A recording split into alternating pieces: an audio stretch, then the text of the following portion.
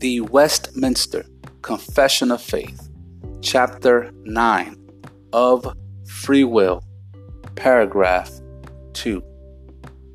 Man in his state of innocency had freedom and power to will and to do that which is good and well-pleasing to God, but yet mutably, so that he might fall from it.